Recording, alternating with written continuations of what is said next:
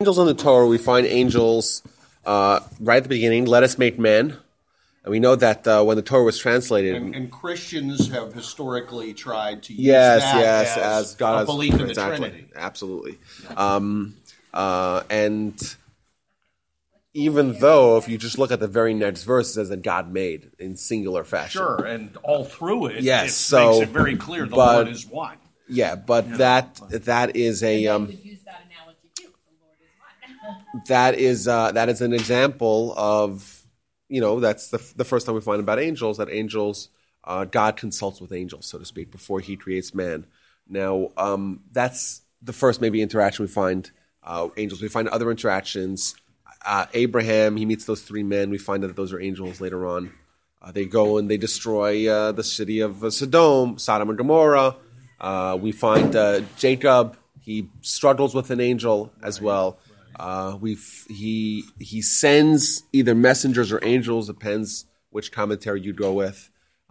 Two opinions in the Talmud, what he sends. We find a lot of stories of angels in the Torah. We also find some crazy stories in the Talmud of, let's say, Moses. So Moses goes to Mount Sinai, right? He goes up to heaven, and he goes up to heaven. He disappears for 40 days. We talked about what happened when he came back down. But what happened when he went back? When he went up? So he goes up, and who's there? The angels see him, and they'll say, "What is this guy doing here?" Right? Ma yilud isha beininu. What is the someone who was born to a woman? What are they doing here? And God tells them, Moses, "Well, grab onto my chair, so to speak, and so they shouldn't kill you." And he grabs into the chair, and they say, "What's he doing here?" So God tells them, "Well, he's here to take the Torah." So you give the Torah. The Torah was written 974 generations before the world's created. You're going to give the Torah to humans? So God tells Moses, "Okay, go respond to them. Go answer them up." And Moses tells them, "Okay, well, what does it say in the Torah? It says, honor your parents. You guys have parents? Angels have parents? No, angels don't have parents. So it's for us." He brings a bunch of arguments that the Torah is designed for humans. Could it be said that God was the parent of the angels? Didn't God create the angels? God created them. He's not the parent. So this kind of shows that what an angel is a spiritual force. A spiritual force on a spiritual mission. So an angel is not a being. An angel is it's a being, but it's a spiritual being. You can't see an angel. If there's the Talmud says the Talmud. But doesn't that make them godlike? Because God godlike. Okay, I'm fine with godlike because God is also spiritual, but our soul is also spiritual. I mean, but that doesn't. God is the creator. If God's the creator, then everything else is the createe, right? That there's the that brings about everything, which is the creator, and then there's the results. So God created angels, God created spiritual beings, God created humans, and God created physical beings like animals. I thought angels, though, did not have free will. They don't. So then the story of them wanting to question Moses would be operating in contrast with. No, because that is a reflection of a spiritual attitude.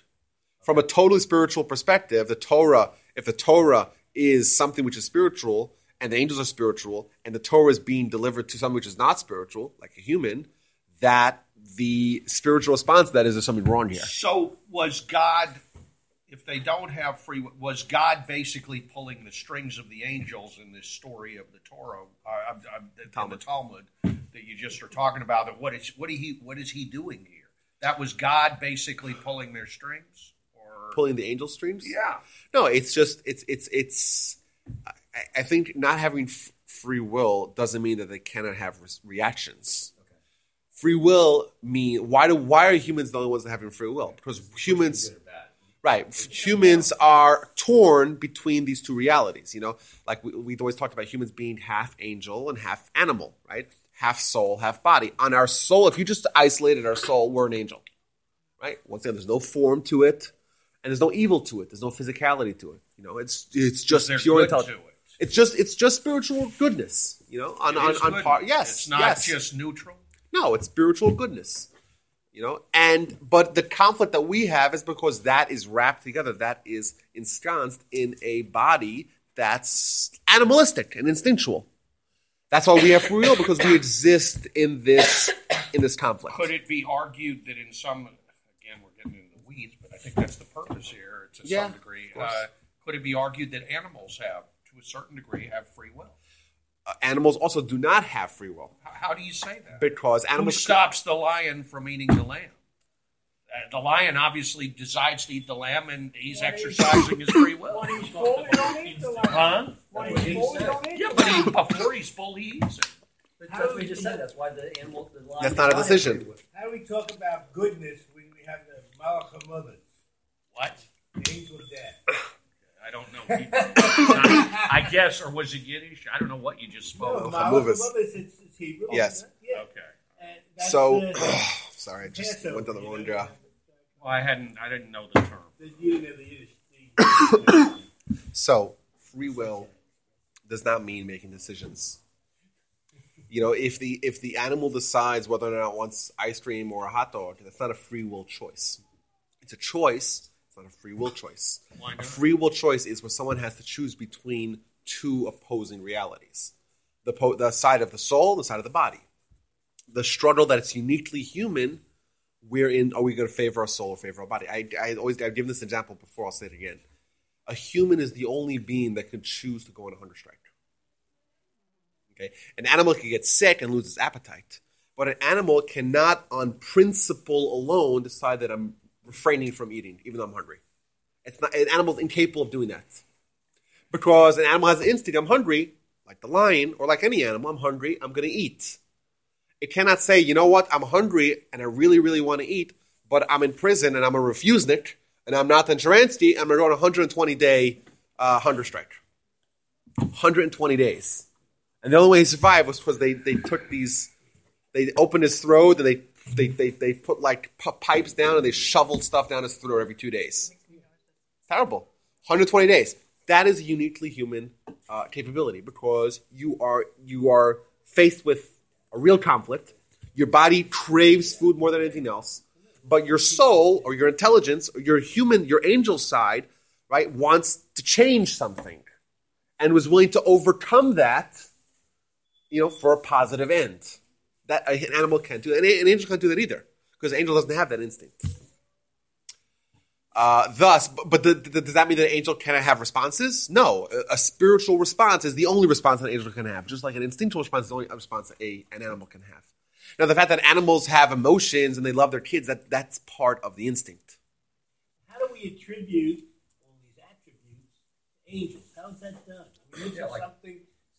So these are spiritual entities that God entrusts with spiritual responsibilities, like we said, in the Torah, we talked about these three angels. Like one of them is there to heal Abraham. One of them is there to tell the good news that Sarah's gonna have a baby. One's there to destroy Sodom.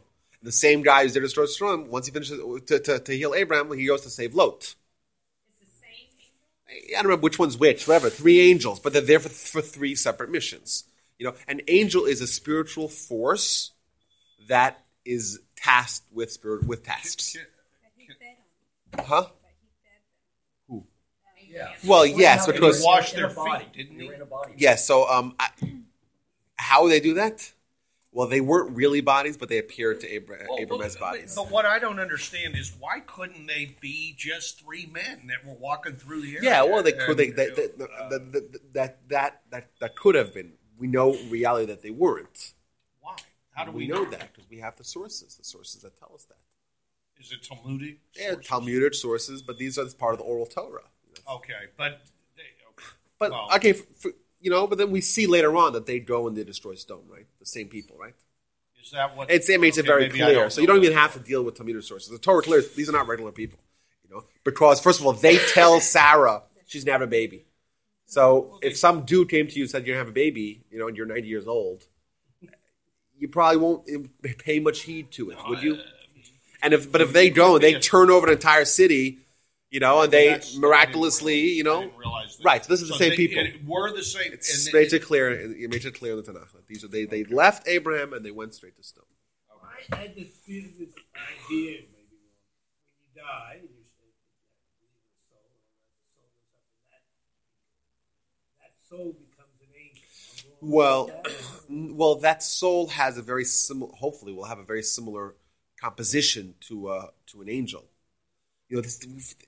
we find a lot, like we find about the seraphim, and they'll find them different angels. I don't know what that means. The Torah doesn't tell us what that means because I guess it's not that relevant for us. But what the Torah does say is that a soul, if you were to isolate it, is very similar in its nature to an angel, right? Because but a soul is different. Because a soul, especially after it inhabited a body, it's a different reality. It's part of a human. Now we do find like Elijah. Elijah transforms into this angel, but he's a special guy, and his soul was unadulterated, and therefore his soul has, some sort of special quality to it that he's able to. We know that this idea of Elijah coming back and telling people, we find in the Talmud of Elijah. By the way, the Talmud we mentioned last week about the ugly eye, according to the Tosafot quotes the source as saying that this individual, this ugly person, is actually Elijah. The angel appearing in the form of an ugly person to teach Rabbi Eliezer a lesson. So that's an idea of a soul transmogrifying into an angel. But what? Thank you. It's a Calvin and Hobbes word. Leviathan. Yeah. So. And then there's that other angel, the resurrection. I'm sorry. Yeah. Well, yes. So that's the idea of an angel sometimes taking human form. But we do find in the Talmud that says when someone's walking home from shul on Friday night, he has 3 angels accompanying home. We see in the Shalom Aleichem that song. It's the words are blessed upon you, blessed Shalom Aleichem, like peace be unto you. These angels of God. I don't see no angels. You see angels? I don't see angels. But we're told in the Talmud that these angels that accompany, we can't see them because they're spiritual. We can't see spiritual things, just like we can't see our soul. So that's the idea at large. But I always, I listened back to a class that I gave 2.5 years ago about angels, and I pointed out something very interesting. So we find that the angels are very antagonistic to humans. Like even Moses. Moses is a pretty remarkable guy. If you met Moses, you say maybe this is the right guy to have the Torah.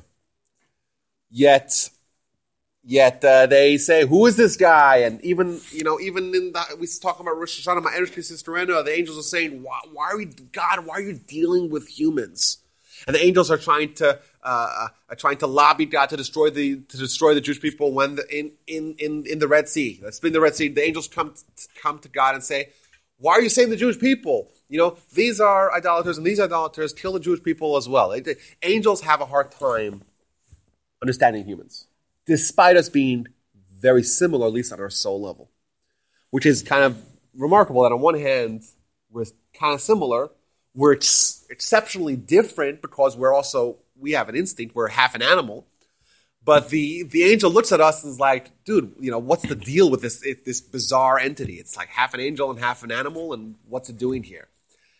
And it's kind of interesting. And I want to point out that, like, okay, why are angels? Why are they so stymied by humans? Because we're different, and they can't wrap their heads around. You know what? On one hand, we have more potential. Like we can become great because we have this free will, because we have this conflict. An angel, they have no urge to do evil or to do anything against their task, whatever their task may be. Their task might be to assist God in the execution of people, right? Like the Malach HaMavis that you mentioned. That's an angel that we perceive as bad, but it's just fulfilling part of, fulfilling what God wants. And I lost my train of thought. So right, they cannot improve, right? They can't regress either. We can't regress as well. But it's all based on the fact that they don't understand us. We're foreign to us. We're different. We're strange. So I listened to this class. They're racist. That I said in the class that in relationships, sometimes a husband and wife they have arguments and they have disagreements and they have fights or whatnot, God forbid, and it's just based upon a misunderstanding of the nature of a man or a woman. Like they're talking in different wavelengths. Like the angel and the human, they don't really from Mars, women are from exactly. And I always said this that I haven't met a single woman that understands or likes to engage in fantasy football. Maybe there is one somewhere on the planet. I'm sure Aaron Andrews probably. Oh yeah, well maybe. I just saw her in Chicago. Like that's something that's beyond the capacity of a woman to understand. Like it doesn't make any sense to her. Like just football in general. Like it's just every Sunday now till February. Forget about it. My husband I'll watch a little football, 11 hours worth, no big deal. And then the man is like, you can't wrap your head around why a woman would want flowers. It doesn't make any sense. It's so illogical. It's flowers. How about diamonds? What do you do with diamonds? Oh, now wait. Why do you need diamonds? Janet and I can attest to that in recent history. So. Yes. It's to a man, buying flowers is the most illogical way to. It's so bizarre. You're investing in a plant that will most certainly be dead and thrown out in 4 to 5 days. Well, that's why I don't buy Diamonds are forever. You don't like flowers either? I'm not a flower person. Well, that's good. But but One of us. But Yeah, it's it's not actually about the flowers. It's the No. principle. It's you are so important to me that I will throw this away. Like I will take this $50 and throw it away. I will throw this $50 away just to make you smile. Well, I'll tell you. Let's just cut out the middleman. I mean, I don't want It's flowers either. You're not a flower girl? It's nice when you're dating, but after a while, like So to me, like it's yeah, and I give me the $50.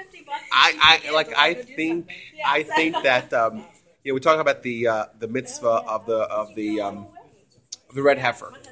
So like this is beyond capacity of the humans, and that's by design. Right.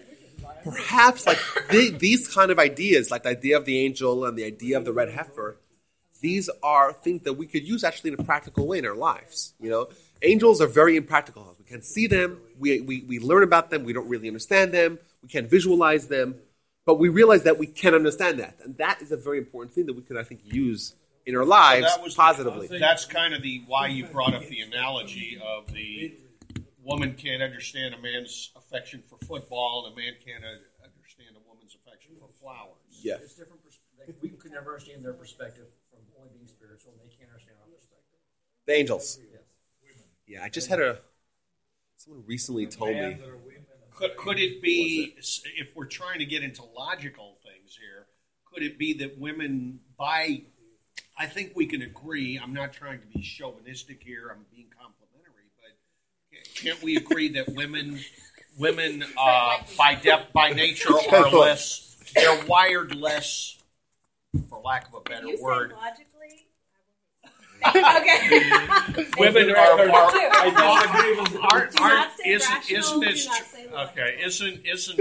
women wired less aggressively than men? Isn't that just a fact of biology? Hey, No.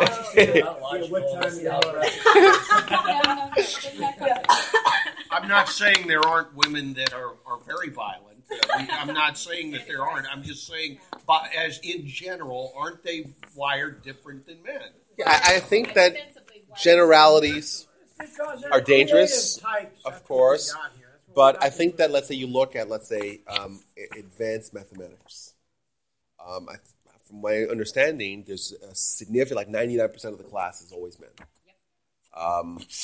I was in my son's class this week. They did like a academic fair, and they had the kids all write what they want to be when they grow up. And it was one of the options was an artist, and it was 7 girls and 0 boys there. Maybe girls are a little more creative or artsy, and we know they're wired differently because they're not required to wear tefillin. To wear tefillin, but does that have something to do with wiring, or does that have something to do with just what God says? Because it says they're naturally in tune. They don't need the antenna. They're already. It has to do with the men writing the. Am I right? Can I say that? That's sort of like and The that's. idea is that men have more commandments under the Torah because it is more difficult for them to connect with God, so they need more tasks, activities, hands-on reminders. But honestly, I think that's all kind of much later explanation to explain why things appear to be unfair. Well, it's No. But that's the argument. No, but it's in the Torah as It's a very well. complimentary argument, But it's sourced before this was even a political issue. Yeah. So yes, you say maybe today it's like but that's 100 years of feminism we're dealing with, right? Well, because the reason why, and this is not an area where I know enough to speak with any sort of authority, but I've always gotten kind of hinky about that because every time it's been presented, it's been an explanation for that portion of the prayer that says, "Thank God for not making me a woman," and basically people have tried to reword it in other ways, like "Thank God for not making me a slave," "Thank God for not making me a woman," and then when people get upset about it, there's this friendly explanation of, "No, you're actually thanking God for making you a man," and you get all these extra Torah and all these extra mitzvot and commandments and this and that, and then women say, "Well, hey, we want to wear tefillin, we want to pray at the wall, we want to read the Torah from the Bima. These are wonderful privileges we'd also like to enjoy." And then somebody comes along and says, "Oh no, you don't have to do those things because you have a really special, super secret connection with God that men can't possibly have." So who knows? But I will point out that it's not just revisionist. Like, there's a source from the 18th century from Vilna. They weren't exactly dealing with women, like women's suffrage. That wasn't a big deal then. That talks about this, and so I think we could say that some of it is just objective. Objectively, from the Torah's perspective, women are closer to spirituality. That's just a reality. And maybe that's why the Torah was designed in that way. That gave women some mitzvahs that men don't have, and gave men mitzvahs, some mitzvahs that women don't have, and each one of them is going to contribute to making them as perfect as they possibly could be. Well, I mean, I've always been curious, because, there's feminists, so-called, that criticize our Torah, but also Jesus only chose women to be only chose men to be his disciples. He could have chose women. He didn't. Maybe. Well, I'm just curious because we're talking about spirituality. Muammar Gaddafi only had women as his bodyguards. I didn't know that. Virgin women. Virgin women? Yeah. Oh, well, that's because he gets closer to the 72 virgins, I guess, that way. Muammar Gaddafi I didn't know that. But only had virgin women as his bodyguards. What about Vestal virgins in their own? I'll bet you anything his rationale was, I was kidding, but I'm probably right. As much of a weirdo as he was, he probably got why does no one who's Earth? not a weirdo become a dictator? Like, wouldn't that be nice? Let me ask you a question. The Shah of Iran was a benevolent dictator. He was my favorite dictator. He was a great guy. Well, he was not my model of human rights, don't get me wrong, but he was a friend of the U.S., and he was a hell of a lot better than what succeeded him. I think we can all agree with that. On Contadora Island in Panama, when he was in exile. After the revolution. Yeah, when he had been ill already. He was a little island the size of. I remember that interview he gave with Barbara Walters. Yes. I used to think he would come down to watch his wife play tennis with his Great Danes and the Israeli guards with their Uzis around the place, And then the Mexican, the Panamanian president Trujillo used to fly over and sleep with the wife. His wife, we'd see the plane coming over. Torrijos, not Trujillo. Torrijos. Janet. Yeah, and I think it's a midrash, but I just want you to speak to it because parts of it escape me. But it is a conversation with the angels, and I think it's a conversation between God and the angels, and they say, "Put it in the highest of high heavens," and the angels say, "Well, don't put it there because somebody will build a plane to go there." Another angel says, "Well, put it in the deepest of the oceans," and the other angel said, "Don't put it there because somebody will go there." Put what, the Torah? I can't remember if it's I think it is the Torah. And finally somebody says, put it in the hearts of men, they'll never be able to look there. Do you know what midrash I'm talking about? It sounds very similar to Deuteronomy, where Moses tells the people that the Torah is not in the heavens and it's not across the ocean. It's in your heart and your mouth to fulfill it. But there may be some midrash like that says that's the best place to just hide it. Sounds very interesting.